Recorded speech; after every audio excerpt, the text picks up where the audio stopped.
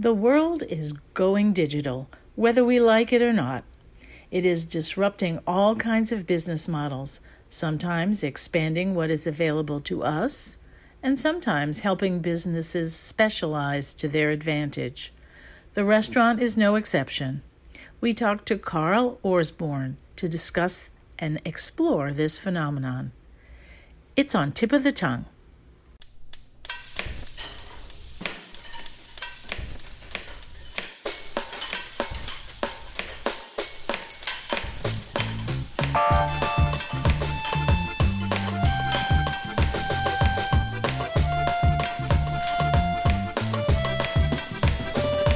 Welcome to Tip of the Tongue, a podcast on the Nitty Grits Network, where we explore the intersection of food and drink and museums. This is Liz Williams.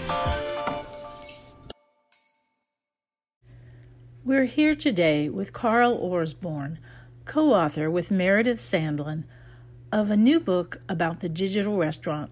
It's called Delivering the Digital Restaurant, A Path to Digital Maturity. Carl is a co-founder of Juicer, a pricing company for restaurants. We'll be talking all about the digital restaurant. So welcome, Carl. Thank you, Liz. Great to be here today.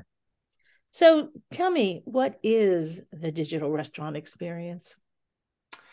Yeah, the digital restaurant. What is the digital restaurant? We get this question a lot, Meredith and I, and it really means being wherever your consumers, wherever your guests are. And we've written actually two books now, both under the same name. The first one, as you said, is called Your Roadmap to the Future of Food. But the second one that's just come out is called The Path to Digital Maturity. And both books are focused in on digital restaurants and helping restaurant owner operators, restaurant technology companies, quite honestly, anyone in the restaurant industry, understand what is going on with the digitization of our space. Meredith and I used to work for some big companies. And as soon as we left, Yum Brands in Meredith's case, and my case, AMPM, a C-store 1,000-unit franchise, we got into ghost kitchens, which we can explore as well if you're of interest there, Liz. But the point behind ghost kitchens, this was all before the pandemic. And the pandemic, of course, turned every restaurant into a ghost kitchen where they didn't have any on-premise business. Everything was being delivered for off-premise consumption. And the reality is that before that, most restaurants were looking at digitization with a big question on their minds. And that was, is this a flash in the pan? Is this something we really have to take seriously? Is this going to be something that will just, go past this particular phase and then I can just focus back on the on-premise business? And the whole intent of trying to explain the digital restaurant mentality and the ethos behind it is to be able to say, your consumers want this convenience. Your consumers, your guests are experience this through other verticals, through other e-commerce channels. And the restaurant industry is fast becoming an e-commerce industry as well. And I think obviously the pandemic proved that, where every restaurant had to embrace digitization to survive.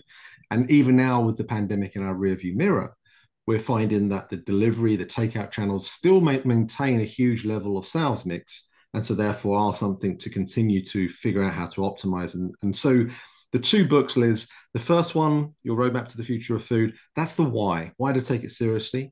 The new book, which is called The Path to Digital Maturity, that's about the how. It's more of a playbook. It's got tips and worksheets, and it tries to explain to the reader a way of trying to find where they are on this path to digital maturity. Because half the problem these days is that the restaurants have deployed 15 to 20 different pieces of technology across their restaurant. And as a result of that, they've now using all of those different pieces of technology, but probably only to 20 to 30% of their true capability. And so what we're trying to do with this new book is help people find their place on that path to digital maturity, optimize themselves and focus in on that before moving on to the next stage. And hopefully over time, people will become and turn their restaurants into, digitally optimized restaurants. And so what is the digitally optimized restaurant? What is it that, say, what that I would experience as the consumer? It's a great question. As a consumer, what that would mean is however you choose to engage with a restaurant, you can do through digital interfaces. So it could be this thing, which we spend six hours a day on, right? The smartphones. So you want to, and you do this today, of course, where if you go to like the Chick-fil-A's or the Taco Bells or the Chipotle's, when you can engage with a restaurant and choose the path of engagement, whether it be dine in, whether it be for takeout, whether it be for drive-through, everything is channeled through one digital interface. And why is that so important? Well, it's important because as a result of that, the restaurant then can understand who you are, your buying preferences, the way in which you choose to buy and when. And from that, they can customize a better experience for you. And so, a very simple way that you might see this happening today, which isn't necessarily customized in the fashion where I think things are heading. But if you were to go to a Taco Bell and you were to go inside one of the restaurants on their kiosks, there's a little button in the top right hand corner that you can slide over and it turns on veggie mode. So if you're a vegetarian, you're only going to see the items that are vegetarian on that menu, which is great. If you think about your Amazon screen, Liz, and my Amazon screen, the home screen, it's very different from each other, right? Everything's going to be based on what you buy, what I buy, what it thinks people of our particular demographic choose to buy. And I think where we're heading towards is a menu that ultimately is personalized to our own buying preferences and our own buying profile. And I think that is something why having all of these different buying channels channeled through one particular interface is going to be so critical. All right, let's say I understand that I go to the restaurant and I can choose whether I want to do takeout or if I want to do delivery or if I want to eat in the restaurant. So tell me, how is it now that the restaurant, is the restaurant going to choose to only do one thing? Are we going to have a variety so that some restaurants are going to be one way, some restaurants are going to be another? Are there going to be those that are very old school and decide that they want to deliver a certain experience beyond just pick up the food? Are people going to start delivering across the country as opposed to just locally?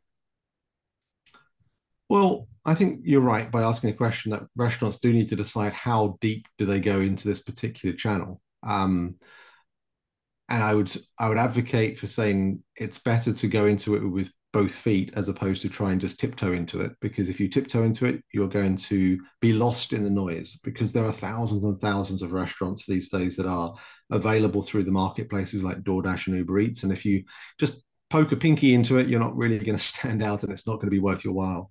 But in terms of the guest experience, I think part of that is also along that same line of thinking is that you have to be able to realize that delivered food is different from the menu that you have in your standard dine-in on-premise occasion. What do I mean by that? Well, think of pizza. In the first book, Your Roadmap to the Future of Food, we have a whole chapter on pizza, and it talks about why pizza is such a delivery optimized cuisine type. Everything from the food and the way in which it holds through to the packaging and even the way in which the delivery aspect of it works so well.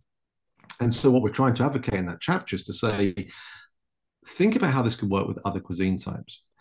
But that doesn't mean you just take your entire menu that you serve to your customers that are dining in, the same menu that you might deliver.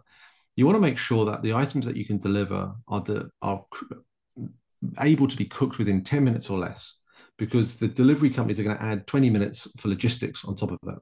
And so just put yourself in the mindset of a customer or a guest that is wanting to order from you for delivery. What's going through their mind at that particular moment in time? It's probably not date night, right? Date night on a Friday or Saturday night is going to be something where they want to go and have that wonderful experience that we all know and love from dining out.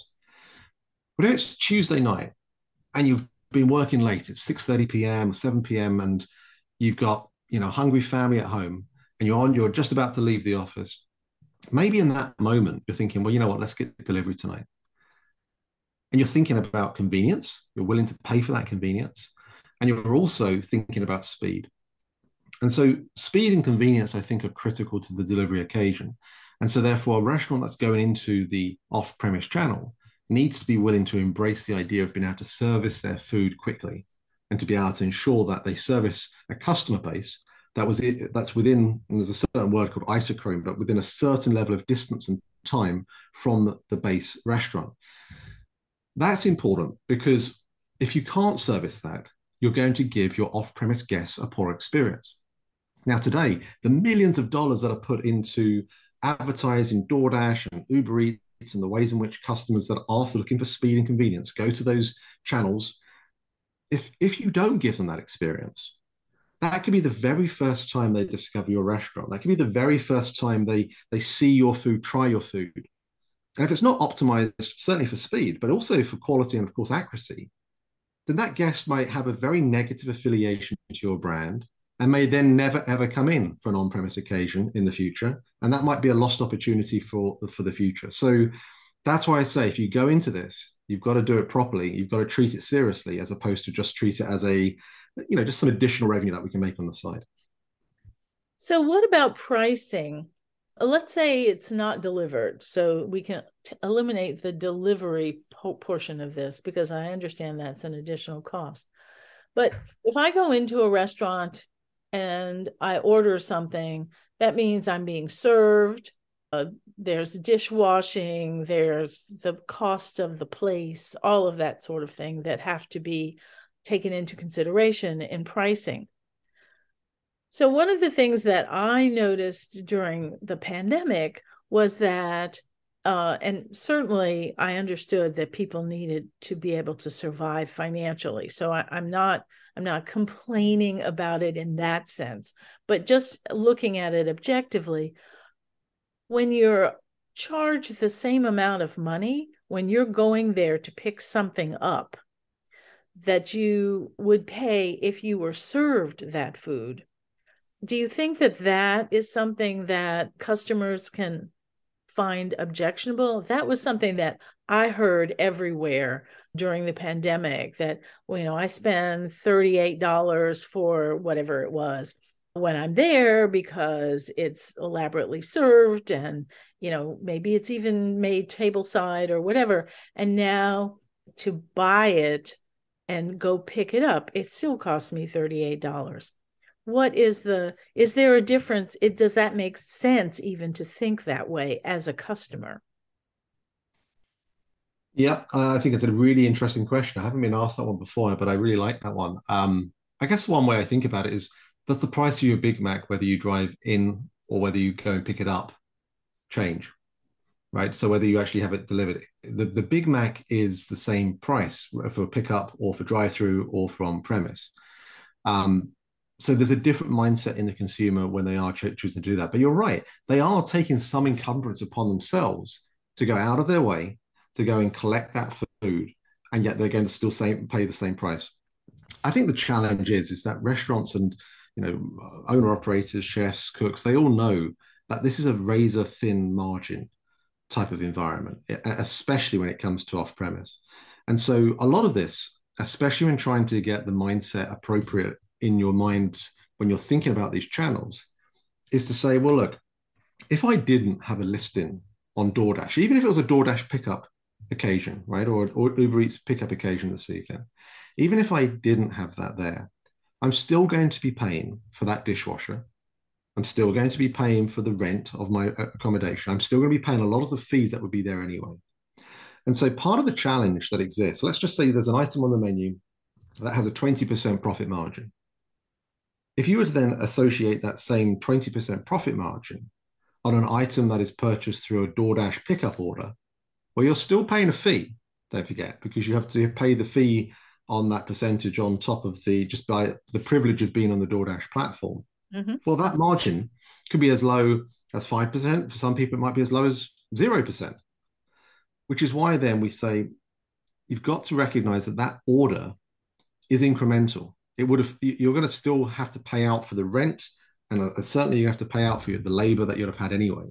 So if you were to remove those two component parts, you're saving a lot of profitability percentage points away from it. So therefore, you can actually make more of a case to be able to say, okay, actually, I can see that this now is a profitable transaction. Most restaurants today are taking a percentage element and adding it onto the cost. So it's actually a little worse than what you're suggesting, Liz. It's actually typically 10 to 20% more for an off-premise transaction than what you'd have when you're eating in.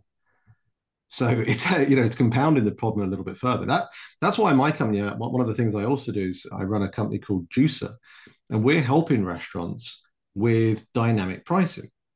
And juicerpricing.com goes into the details of this a bit more. But most of my co-founders have all been in the hospitality industry from a travel and hotel perspective, where they've seen pricing be affected, as you know, through the kayaks and the Expedias of this world. And what we came to realize when we were seeing this increasing amount of digital orders in the restaurant industry is the importance of being able to say, well, with that comes data. And that means you can then understand the different peaks and troughs of when the restaurant is busy. And then you can therefore deploy different pricing to actually give the customer more choice as to when they wish to purchase. Much like you and I might be able to save a few dollars if we're booking a flight 12 months in advance versus 2 days in advance, or a hotel.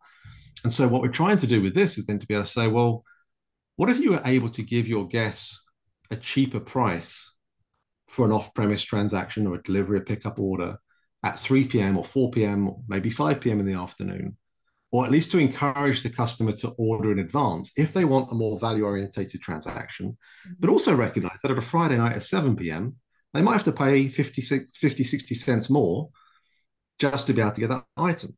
And so it's basically empowering the customer, but also trying to help the restaurant manage those thin margins we've talked about. So if it's very difficult for a restaurant to balance all of this, and we had kind of talked about ghost kitchens before we started recording, what about the situation? I mean, and I'm going back to the pandemic again, when restaurants were closed. So I'm in New Orleans, and in New Orleans, for a time, restaurants were closed. So people were, even people who were chefs without a restaurant, were going to commissary kitchens and whatever and renting for a period of time. And you could pre-order the food. So they were never making more than they needed. Unless they decided that they would be able to take last minute orders or whatever. But they would often advertise, okay, if you don't order by this time, you're not going to be able to order from us. So they knew exactly what they needed. They had a limited menu. They didn't have beyond what they needed in terms of staff because they knew what was happening, and that they just let people come and pick up, often, putting stuff in the back seat so there was no transaction or anything like that.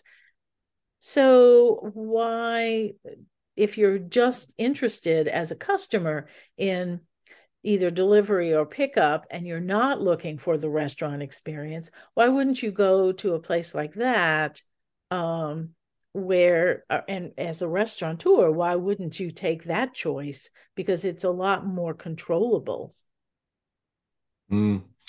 Yeah, there are some that certainly embrace. In the new book, we call this thing called the digital native restaurant, which we think is the next restaurant category, which has explosive growth kind of potential after fast casual.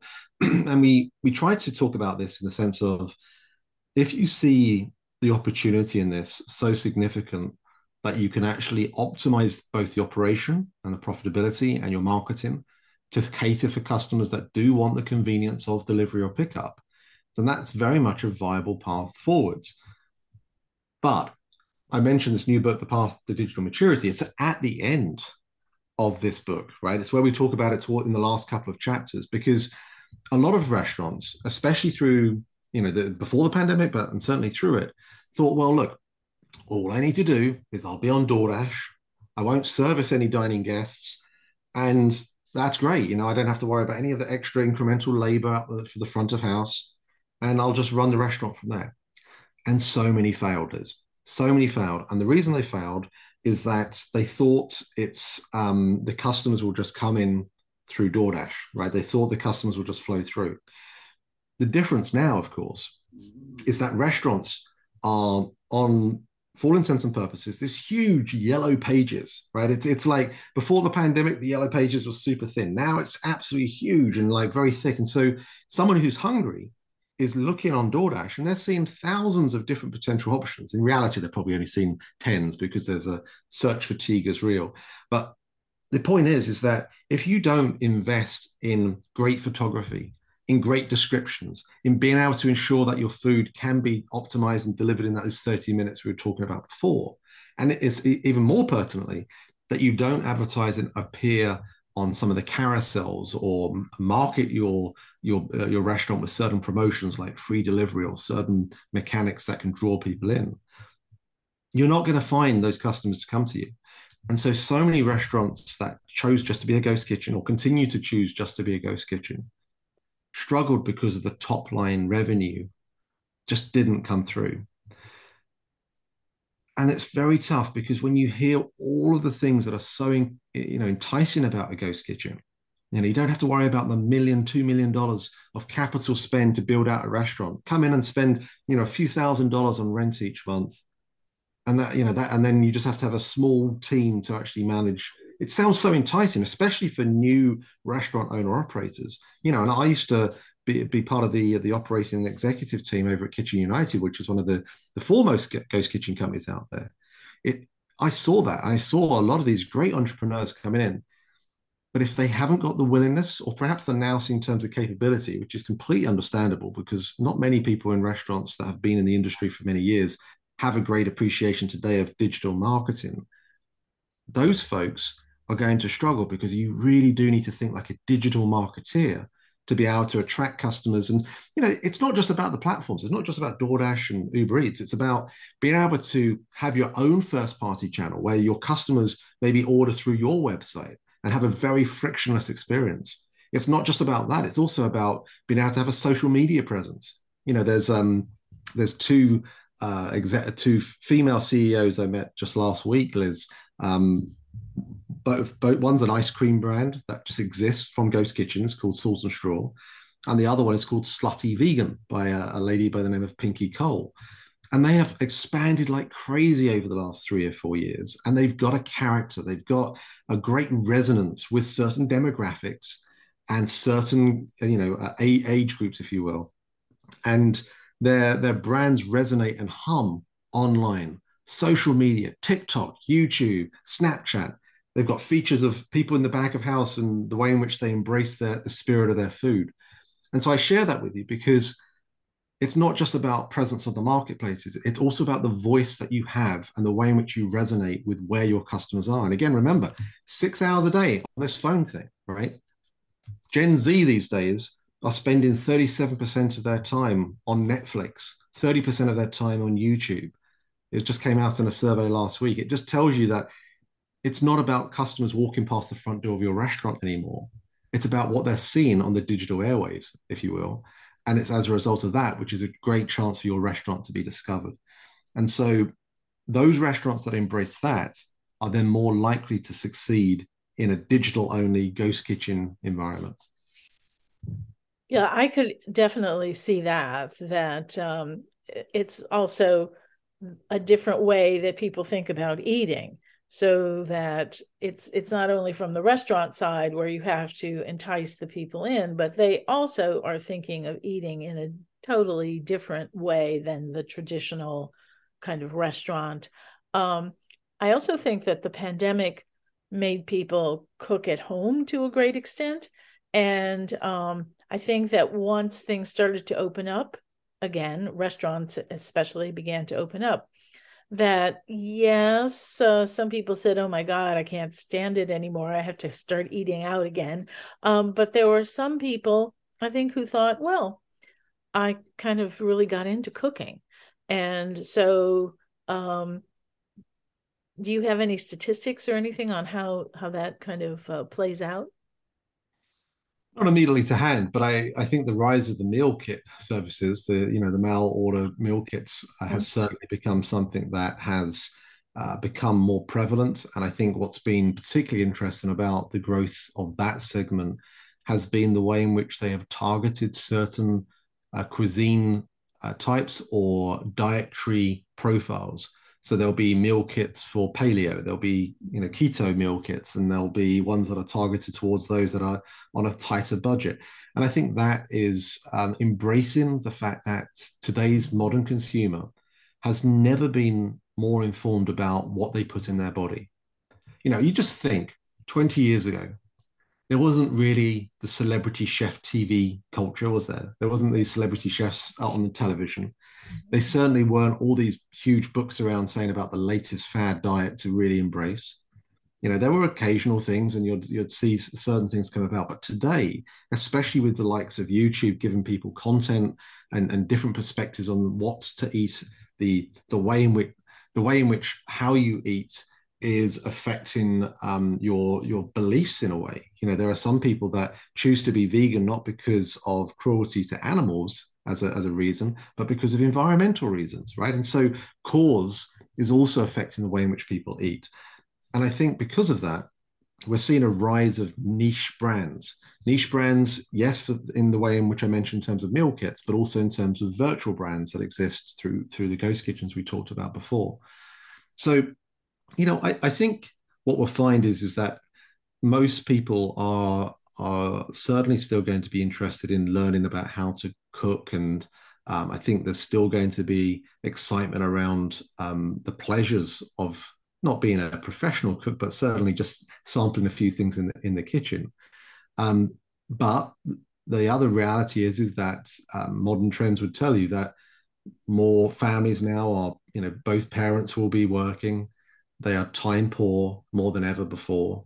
And so, therefore, that convenience need, especially in the Monday to Friday period, is going to be particularly prevalent. And so, that's where, again, the delivery and off premise channels are going to be so critical in being able to service those occasions when someone perhaps just doesn't have the energy or the time to cook. So, given that, do you think that there's a certain level of restaurant, and by level I'm talking about financial breakdowns of the restaurant that charges this much versus the restaurant that charges, say, at a medium level, and then you have the super inexpensive things, the McDonald's kind of thing. So do you think that there's a niche there that is related not only to time, but is also related to the amount of money people are willing to spend on this kind of thing, especially if they routinely buy their meals this way, as opposed to something that's very special or just occasional? Yeah, I think I mean, there's some recent stats that have come out that have shown that most customers these days are starting to feel the pinch of inflation, and as a result, are changing their habits on how they order. I think typically in high inflation environments, you'll see more customers not obviously eat less, but they'll downgrade. They'll move from a certain category to one of the lower categories in terms of pricing, which is why the QSR models always seem to do well in recessionary environments, for example. Mm-hmm. So I think there's certainly a case for that. But at the on my podcast, the digital restaurant, we only talked about this earlier today, and it's kind of interesting to me because in a way, what we're finding is restaurants are seeing that guests are actually purchasing more. They're purchasing more, but they're purchasing more less often. So I think part of that comes back to one of those things you were talking about earlier, which is, okay, so I'll order dinner tonight, right? So my wife and I will order dinner, great. But I'll also just order one extra entree, so we've got lunch tomorrow covered as well. So I Mm-hmm. think that, and that way you're sharing the burden of the delivery fee across two meal occasions, for example. So I think there's little trends that are happening in terms of customers' buying habits. But I think what you'll also find is ancillary items like beverages or Dessert. the dessert, for example. Exactly, yeah. That type of thing perhaps might not get purchased as often if customers are finding it tough out there. And I think you'll fine dining will be fine. I think it will obviously continue to have its higher prices. It will still have its occasions where customers will be interested. I think the fact that we're now out of the pandemic and we've got more business orientated meals happening, the fact that catering is continuing to kind of make a great comeback, all of these other channels will certainly support through an inflationary environment. But I do think you're going to find some category switches from some of those medium price restaurants to some of the lower price ones. So one more category of question to me has to do with the difficulty in many places to deliver alcohol. Mm. as a part of the restaurant experience, or what is provided by a restaurant. In some places, I think that it's more difficult than others because it's a state by state thing here in the US. So that makes it really something you have to decide depending on where your restaurant is. But if you had multiple restaurants in multiple states, then you'd still have to deal with it. But restaurants make traditionally a lot of money on alcohol sales. And how do you make up for that? It's a really good point. The difference between alcohol sales for customers purchasing alcohol online between 2019 and 2020 doubled. It was 44% in 2020, 19% in 2019. And they think that more and more customers are very much drawn in to the idea of alcohol being delivered as an ancillary item on top of a purchase. So that's why with the DoorDashers and Uber Eats today, you'll see a lot of options, even if the restaurant isn't offering alcohol, that the dasher or the delivery driver will be able to go to a local convenience store and pick up that item of alcohol, right? So there's a huge opportunity here for restaurants that play in the certain states where alcohol delivery is allowed. And I think a lot of those states that have embraced that idea of it during the pandemic have said, you know what, this is making a lot of sense. It's helping restaurants out. It's obviously bringing in more tax revenues for us. So this is actually something that is helpful. I think there does need to be, appropriate age verification in place, and so that therefore there does need to be the kind of driving license check by the driver, which drivers themselves might not feel particularly excited about because a lot of them just want to leave the food at the door and get on to the next job because they make their money by the amount of deliveries per hour, as you can imagine. But I think it's if you're in a state that allows alcohol delivery, you should be in this space as well. And think about how fun that could be, Liz, because I always love pairing the idea of this to the on-premise experience, and especially when you go to those fine dining restaurants where you have a sommelier recommend a particular bottle to you for whatever you're eating that evening. That still could happen, right? Could you imagine you have a certain linguine dish or something, and you actually says, well, what pairs really well with this is this particular bottle. There's nothing stopping a restaurant being able to create that digital experience as well for their off-premise guests. So I think there are ways and means in which alcohol and its relationship to food in an off-premise context is only going to get stronger. And I think over time, more and more states will embrace it.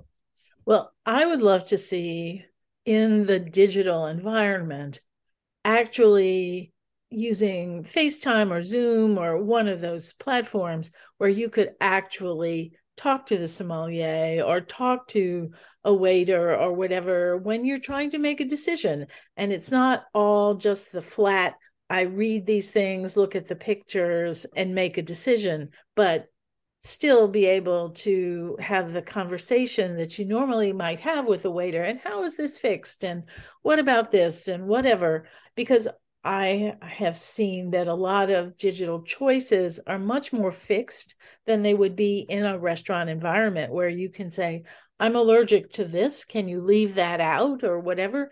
Often in digital ordering, that isn't a possibility. And because a lot of programs that people are using simply don't provide for that. And I think that it would actually encourage digital ordering to have, it could just be this one person and that's all they do, but it's still a digital thing. I could agree more. There was a conference I was at and I was presenting about a very popular Asian brand in the UK who the very first thing that popped up on their direct ordering channel said, if you have any allergens or wish to customize any of these dishes at all, please call us. Right? It's like, no, we are not here to service you if you have anything specific. And if that is you, then again, you are not ready. You're not putting both feet into the digital waters here. You have to create a menu that allows guests to be able to customize their choices. Absolutely about allergens, but also, I don't want red onions on this, right? I leave the red onions off or add avocado. Those types of things are really important to today's guests. I couldn't agree more. Most of those that are enabling that on marketplaces today, like DoorDash and Uber Eats, for sure will be able to do it. But like you say, on first party ordering, which is a critical component, we haven't spent a huge amount of time on yet today, but that ability for you to have not only a higher margin when a guest comes to you direct, but also really pertinently the guest information. Mm-hmm. Now, imagine this, Liz. Imagine so and we go back to the very first question you asked about omni-channel and the ways in which, if imagine you know who I am as a customer that's come in a couple of Saturdays ago with my wife, and as a result of that, I've told you that I'm vegan and she's allergic to peanuts, right? If I was to give you those two pieces of information, what an amazing world would it be if then 3 weeks later we're both ordering for delivery from your restaurant, and that you know that not even to present me with the options or to say, do you want us to present a menu to accommodate the fact that your wife can't have peanuts? Mm-hmm. That would be amazing. So to not even put the onus on the guest to always have to remind them. But I think then you could also start creating more of those customized menus. And then it allows the guest to have less concern about the kind of allergen side of things, but then more about creating the dish thereafter. But I love your idea about the kind of creativity of being able to speak to someone or to be able to have some kind of engagement. A lot of this these days is very much around just photographs and descriptions. And you're right, you don't really get a great articulation and the salesmanship of what a great server will do when they say, well, oh, you want to try this today, this is fresh, or you should see what the chef's been doing in the kitchen on this particular item. That level of excitement is why we all love dining out. And Like, it isn't the same in an off-premise context. It's absolutely not. But is there some opportunity to improve it? Yeah, absolutely. So the next time I speak to the right people, I'll share your idea. okay, okay. Well, thanks so much, Carl. This has been a great, great conversation. And I look forward to the next time that I order something online. It's definitely going to be a different experience now that we've had this conversation.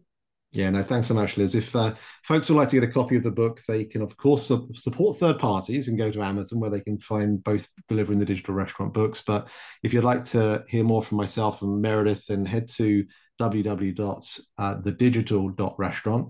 And from there, you'll be able to get a copy of both books at a $30 bundle, which we're sending out. And from there, you'll also be able to tune into our podcast, which is The Digital Restaurant, which is something we put out just every couple of weeks. And we talk about the different things that are happening in the world of restaurants, off-premise, and technology, and try to support the industry as best we can. But really appreciate you having us on today. Well, thanks so much. I really thought this was a great conversation. Thanks again. Thanks for listening to Tip of the Tongue, part of the Nitty Grits network of the Southern Food and Beverage Museum in New Orleans. Learn more and subscribe to this and other podcasts at southernfood.org or wherever you listen to podcasts. Find us on Facebook on Nitty Grits Podcasts. I'm Liz Williams. Thanks for listening.